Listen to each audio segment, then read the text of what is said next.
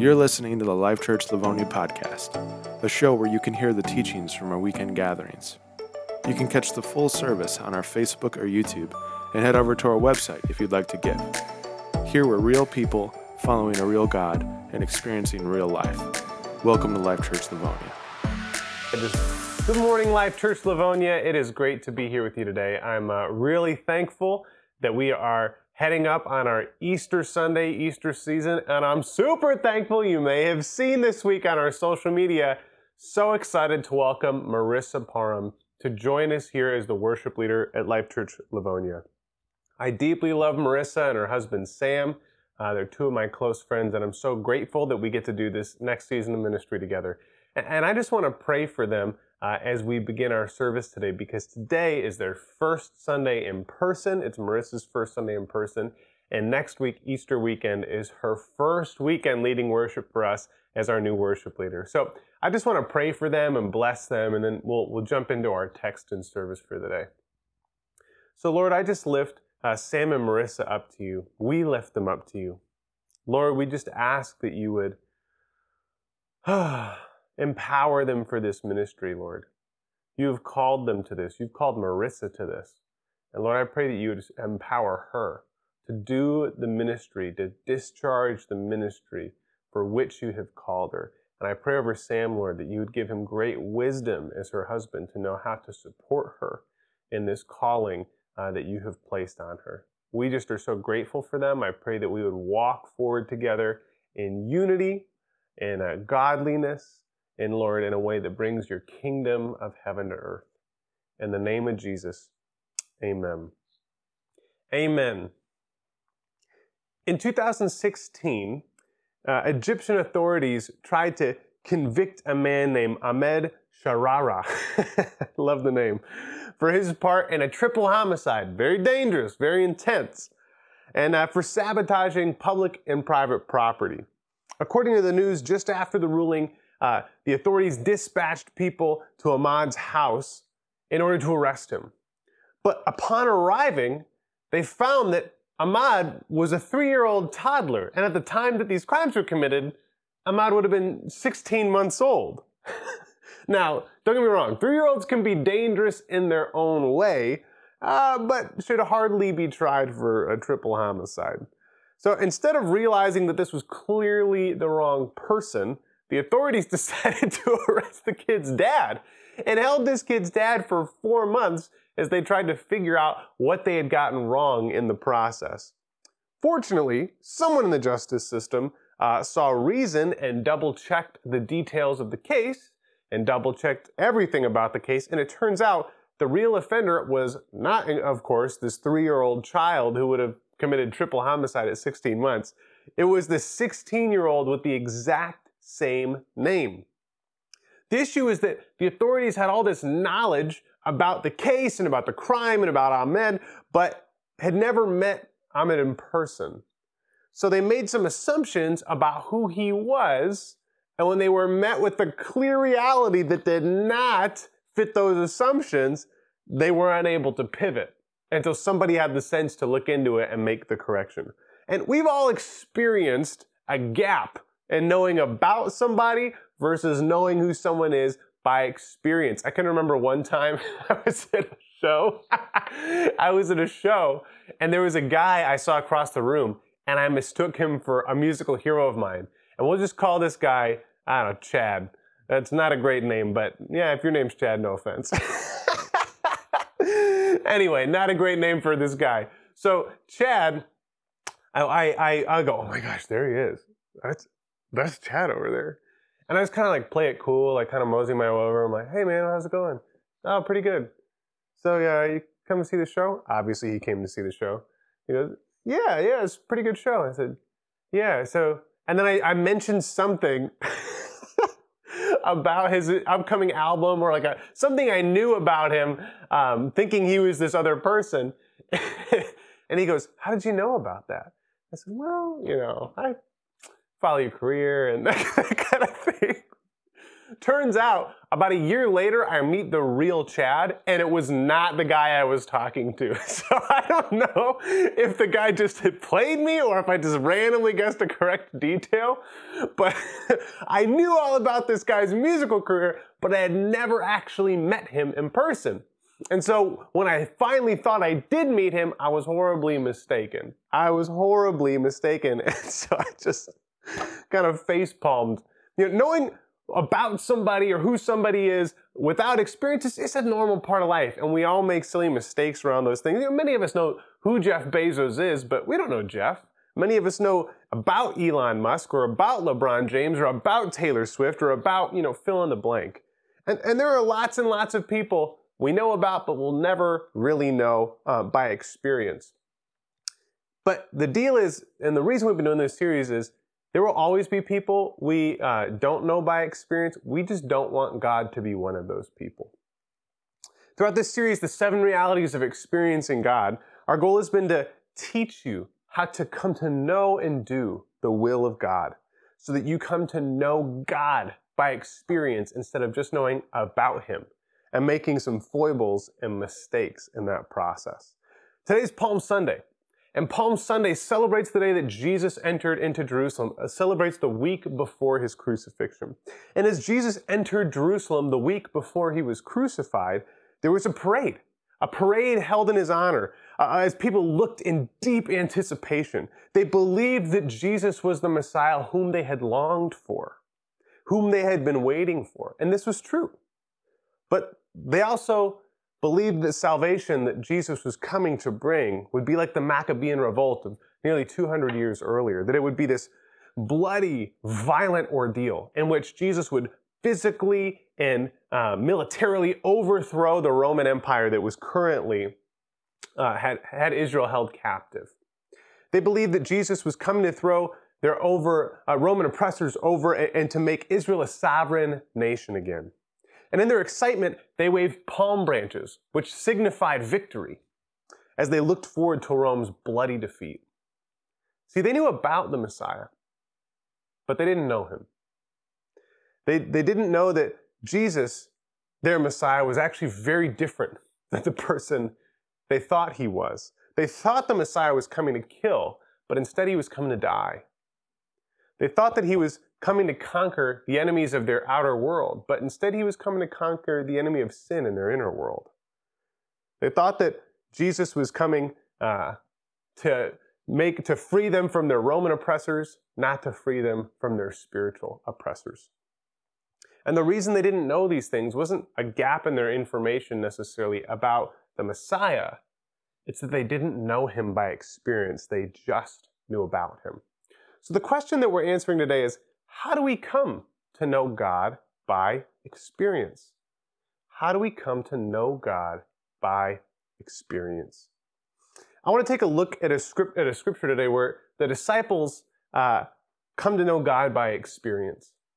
And I want to take a look at how that happens because they walk through each of the 7 realities we've been talking about over these past 6 weeks. We didn't just make this stuff up. This is the process we see in Scripture. And I want us to reflect as we look at the Scripture on where we are at in that process and what steps God might be inviting us to take today so that we might come to know Him by experience. So we're going to read in Mark 6, 30 through 44 together. It says this, "The apostles gathered around Jesus and reported to Him all they had done and taught. Then because so many people were coming and going that they did not even have a chance to eat, He said to them, 'Come with me by yourselves to a quiet place and get some rest.' So they went away by themselves in a boat to a solitary place." So here's a little just bit of context that we're seeing as Jesus and the disciples are about to have a very unexpected adventure. Jesus had just sent out 72 of His disciples, including the 12, in pairs of 2. They had just finished going ahead of Jesus in all these different places in Israel, where they spent time preaching the good news that the kingdom of God was near. And they spent time casting out demons and healing people in the name of Jesus. And they came back with this incredible amount of energy having been expended on this missions trip of sorts. They had just poured it all out, preaching the good news abroad on this missionary kind of quest that Jesus had sent them on. So they come back exhausted. They're exhausted spiritually, they're exhausted emotionally, they're exhausted physically, and Jesus sees that they need some rest. Now, the 72 that went out to preach the gospel, the people that they had gone to preach to were unaware that Jesus was coming. They were unaware that God had been at work over the past 30 years through the incarnation to bring them freedom. But God was at work. And these 2 by 2 that Jesus had sent out were to seed his coming arrival into these different areas so that people would begin to long to know more about him before he even got there. And here, even just in the kind of preface, the premise, the context, we see our first principle, that God is always at work around us. God is always at work around us. When we finally notice God's work in our lives, it's often just like this situation. In this situation, God had been preparing Jesus for 30 years to go on this kind of missionary itinerant travel throughout Israel preaching the good news. The people didn't know it, but God had been preparing for this for a long time. And the same is true for us. When we finally begin to see and witness the fruit of God being at work, it's often a fruit that he has been cultivating over a really long time. Just like God had been preparing Jesus for 30 years and the world for many more years before that, God has been preparing for you. He's been preparing things for you to invite you into. And we'll get to that in a minute. So that's our kind of context, the backdrop. The 72 just come back from this missionary journey where they went and preached the good news and healed a bunch of people, and they're exhausted. And then this is what happens next. But many who saw them leaving recognized them and ran on foot from all the towns and got there ahead of them. When Jesus landed and saw a large crowd, he had compassion on them because they were like sheep without a shepherd. So he began teaching them many things. So God has been at work around in and around these people's lives, and they're drawn in, and they're drawn to Jesus, despite the fact that the disciples are tired. God is at work, and he's at work drawing people to Jesus, pursuing a relationship with them through his Son. And Jesus sees that, and he says, truly, truly, I tell you, the Son can do nothing by himself unless he sees the Father doing it. For whatever the Father does, the Son also does. The Father loves the Son and shows him all he does. And to your amazement, he will show him even greater works than these. Jesus says this in a different part of Scripture, but what he's communicating here is, listen, God is the one, the Father is at work, and I don't do anything in my own strength or power. I am always just following what it is the Father is doing. So the disciples get back, they're exhausted, but Jesus sees that God is at work. And he sees people longing to know God. Jesus sees the Father moving, and Jesus decides to join him. Jesus sees that the Father is pursuing a relationship with these people that are pursuing Jesus. And this is our second reality of experiencing God. It's that God pursues a continuing love relationship with you and with me that is both real and personal and practical. The story goes on. It says, Jesus now is kind of doing this whole day of ministry. And it says, by this time it was late in the day. So his disciples came to him and said, this is a remote place and it's already very late. Send the people away so that they can go to the surrounding countryside and villages and buy themselves something to eat. But Jesus answered, you give them something to eat. I love that phrase at the beginning. It's getting late in the day. Because it's not just late in the day for the people who have been following Jesus. It's really late in the day for the disciples who just had to do this whole unexpected day of ministry when they thought they were going to rest. Have you ever been there? Have you ever been like just at the end of a race or so, like, you know, a race kind of day, and then another mile gets added to it, and you're just like, oh my gosh, I'm going to die. That's what I imagine is happening right now. And one of the other observations that Bob Hoy made about this whole text is he said, how do 5,000 people, which we'll get to in a minute, there's about 5,000 men there, so you can guess 10 to 15,000 people, including women and children. Bob Boy said, how do 10 to 15,000 people not remember to bring lunch or dinner? And Bob's thinks it's because they didn't think they were going to stay. They didn't think they were going to stay. And I think that's exactly what happened. These people see Jesus and are so in need of him and aware of their need for him. They go, food can wait, but this, I have to be there for this. So it's getting late in the day, and the disciples are really tired. They had gone away to rest, and they get interrupted by a whole nother day of ministry. And one of the things I remember thinking is, I studied this text was, man, if you only are willing to follow Jesus from 9 to 5, he'll come at 5:01.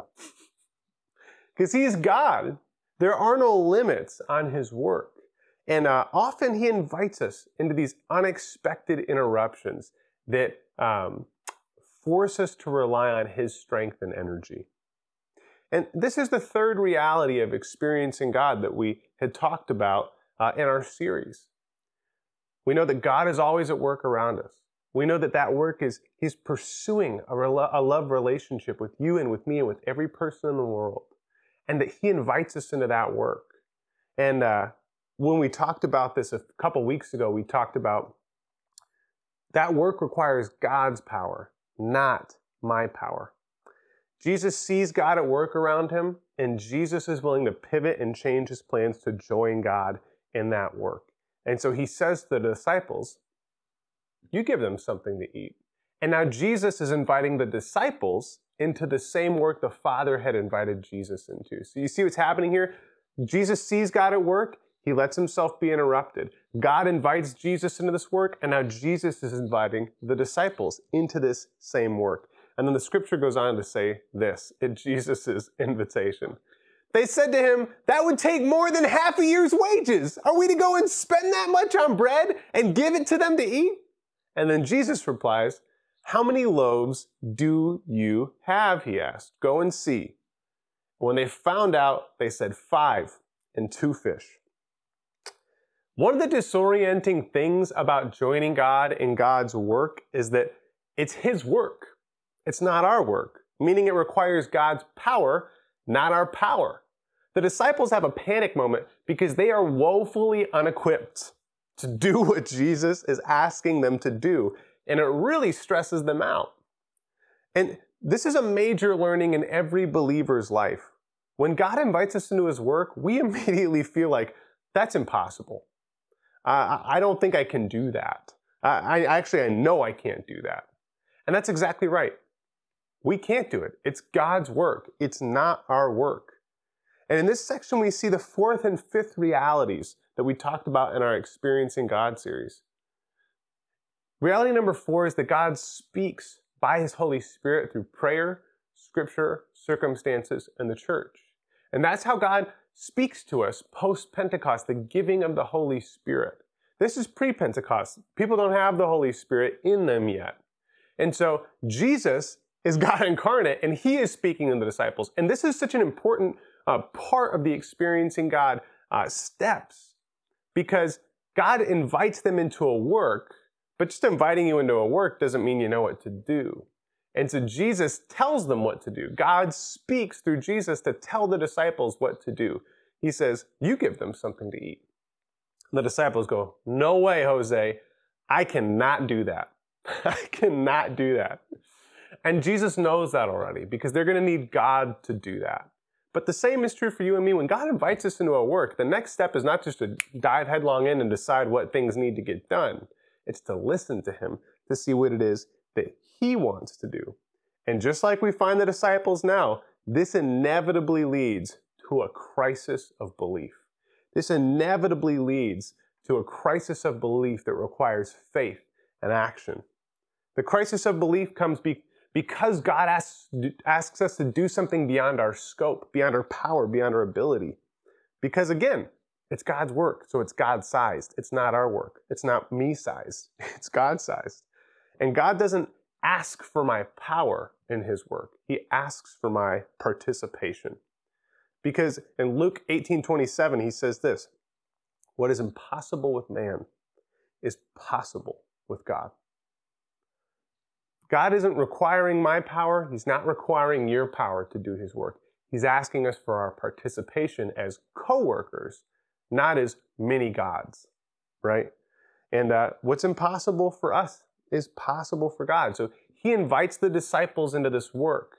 He speaks to them and tells them what he wants them to do. And it creates a crisis for them. We don't have enough, is what they tell Jesus.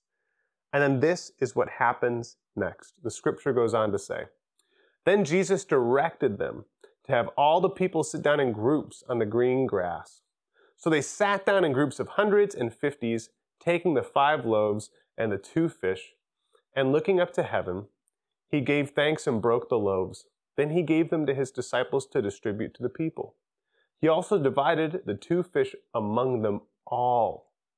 They all ate and were satisfied. And the disciples picked up 12 basketfuls of broken pieces of bread and fish. The number of the men who had eaten was 5,000. Amazing. Jesus asked the disciples to trust him with the 5 loaves and 2 fish, and to make an adjustment, which is reality number 6 in our 7 realities of experiencing God. As they did what Jesus told them to do and adjusted their lives, which I'm sure took a long time. Remember, Jesus says, go sit them down in groups of hundreds and fifties. There were probably 10 to 15,000 people. It's already late in the day. They just got back from a missions trip. They're exhausted. They were going to rest, and they got interrupted by this. And yet, they make the adjustment when Jesus asks them to. And because they make that adjustment, they may have known from the Old Testament, yeah, God's my provider, Jehovah Jireh, the Lord is with me. He provides for people. He provided for the Israelites in the desert with manna. He provided for so-and-so at this and that, and he provided for this, and he provided for that, and through King David and through Joshua. And they may have known that God provided, but because they made the adjustment, they saw 10 to 15,000 hungry people leave satisfied, and they ended with leftovers. The disciples came to know God by experience as they obeyed him and as he accomplished his work through them. This is the 7th reality of experiencing God. After they did this, they didn't just know God could provide. They knew that provision deep in their own soul for themselves and for others in a profound way. They felt their need and lack of power to provide for themselves. They felt the nervousness. They felt the fear as they stepped out in faith, wondering if it would work and what might happen. And they came to know the rush, the love, the mercy, the peace, the humbling of watching God do something that only God can do. They didn't just know God could provide anymore. They experienced it in their relationship with him. And that moved them deeper in that relationship on a profound level. Jesus' call to them and to us is to follow me, which implies and requires participation, not just observation. And many of us, especially as we're nervous and trying to figure out faith, we don't do follow me, we do observe me. Let's just watch Jesus and see if he does, see if he's safe enough, see if he's trustworthy enough, see if he's not going to ask me to give up too much. And when we substitute follow me for observe me, we miss out on experiencing God. And we could go to church for 10, 15, 20, 30, 40 years and not know God by experience and just keep knowing about him. But that's not God's will for you, and it's not God's will for me. We cannot come to know God simply by observing him or the people who know him. We have to obey him. We have to join him in his work. We have to move through these other steps. We have to recognize he's always at work around us. We have to enter into a love relationship with him. We have to accept his invitation and listen to what it is he wants us to do, even though that's going to require major adjustments and lead me through a crisis in my own faith, that's going to require me to just take the leap and hope he catches me. There's a song by an artist named John Mark McMillan, whom I really love, called Counting On. And in an interview, as he talked about why he wrote the song, he said, I just came to a place in my faith where I was like, okay, I'm taking the leap, but Jesus, you better catch me, because if you don't, you're all I got. You're all I got. And that's what that crisis of belief is. And as we move through that, by taking action in faith, and we make the adjustments God asks us to make, that's when we come to know him by experience, not just hearsay. It was by experience that I learned God was my provider as I prayed for a winter coat and winter boots in my size as a child, and then I watched them arrive unexpectedly. I remember when I learned by experience that God was my strength as I served at Bear Lake Bible Camp, and the nights were very late, and we played games and talked with campers and counseled them in their faith till the early hours of the morning. And as my body would reach its limit every week during camp, I just asked the Lord for strength, and I would get a second wind that just was inexplainable and way beyond my own power. But it was 2 years ago when I learned by experience what it meant that God was with me. I remember hearing, all the time growing up in church, God is with you, and God is with us, and God is close, and God is near, and God came down to be with us. And I knew all that, and I believed it on a theological level. I mean, come on, if God is omnipresent and all-powerful, how can he not be with me, right? It only made sense. However, just because I knew it theologically didn't mean I knew it by experience. In 2019, I was really struggling, both as a person and as a pastor. A couple on one of my serving teams had left the church, had gotten divorced. It was really hard. It was really messy. And there was another conflict going on at church that we were just bleeding people from. The people that left, I don't think really many of them knew about the conflict, but it just changed the atmosphere. And for one reason or other, lots of folks were leaving Life Church Livonia. And at the same time, my family was going through a conflict that was deeply, deeply painful. I was adjacent to the conflict, not at its center, and was really, really struggling with what to do about it, with what my role was, with what I should do, with what I could do. I felt impossibly stuck. I felt like I just was everything in my life, both at work and personally. And then toward the end of the year, Amber's family had some profound falling outs and earthquake moments that just were deeply shaking. And I just found myself in a place where I wanted to quit being a pastor. I just wanted to quit everything.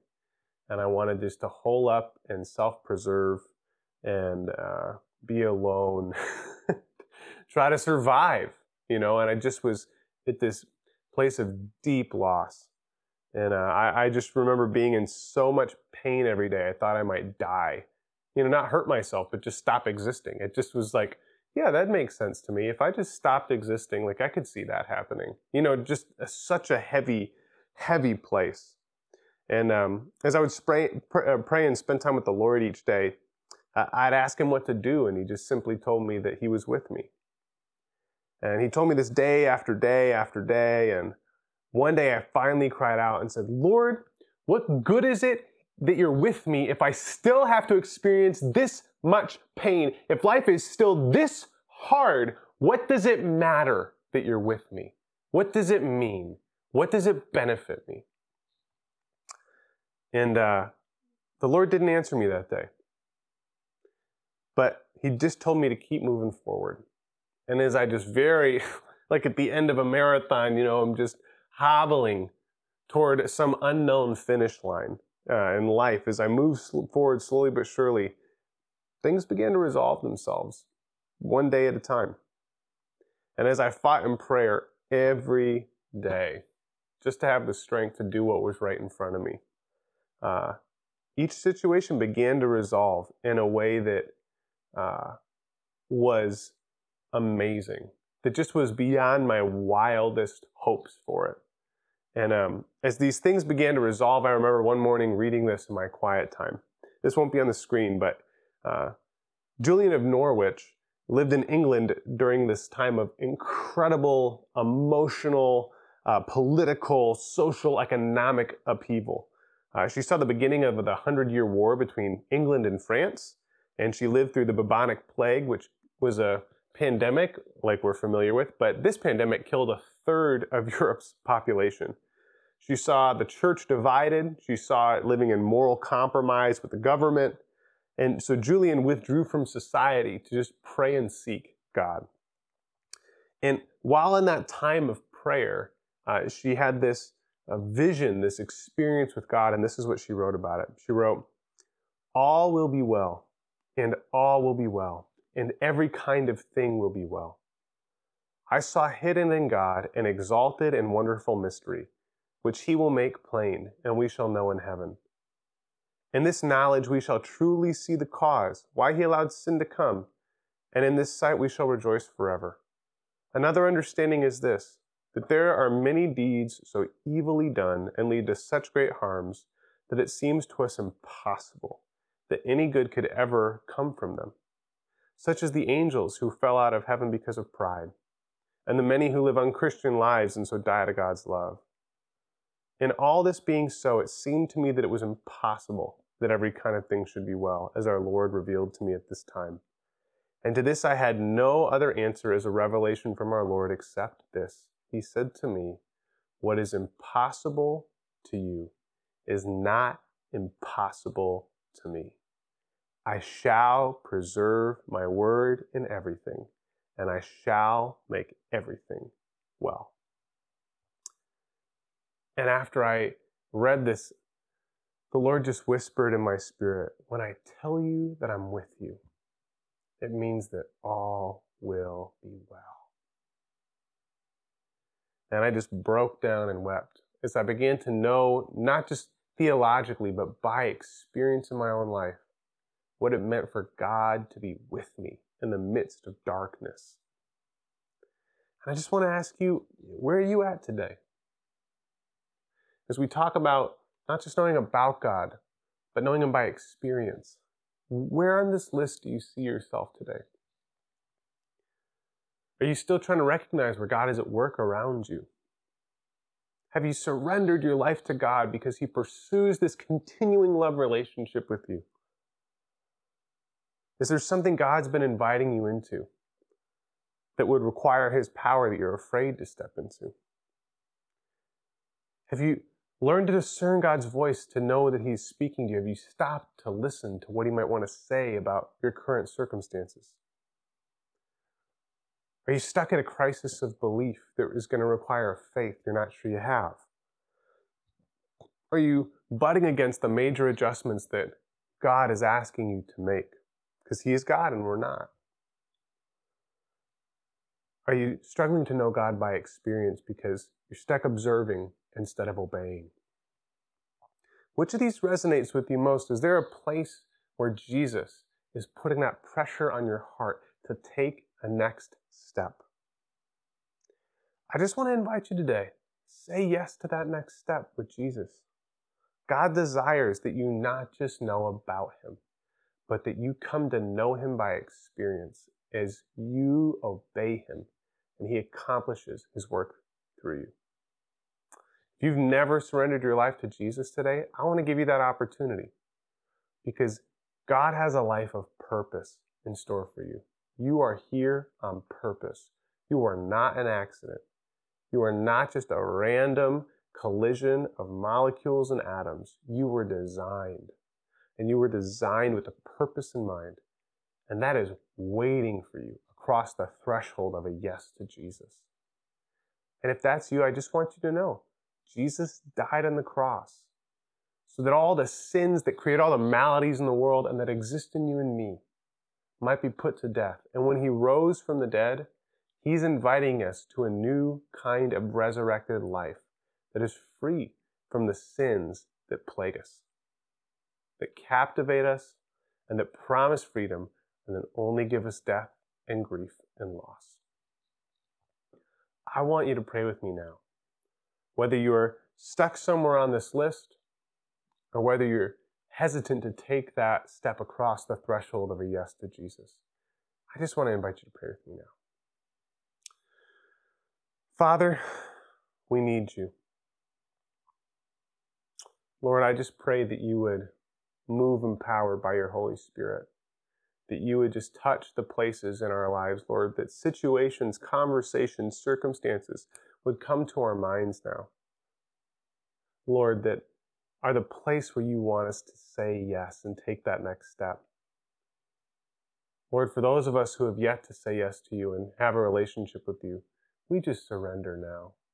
God, we just ask that you would move in us by your power. We are weak and we need your help and our faith is small. But Lord, we can sense that there is something more that you have for us. And so Lord, we surrender. We just ask you to forgive our sins. And that, Lord, you convict us by your Holy Spirit and move us into righteousness, Lord. That your kingdom would come and your will would be done here on earth as it is in heaven. In the name of Jesus, amen. Thank you for joining us today at Life Church Livonia. If you just prayed with me or you need help taking your next step in following Jesus, I just want to encourage you, please reach out to us. Please reach out to us via the digital connection card and our digital bulletin or via Facebook, and we would love to get in contact with you. Thanks for joining us today, and we'll see you next week for Easter and this Friday for Good Friday.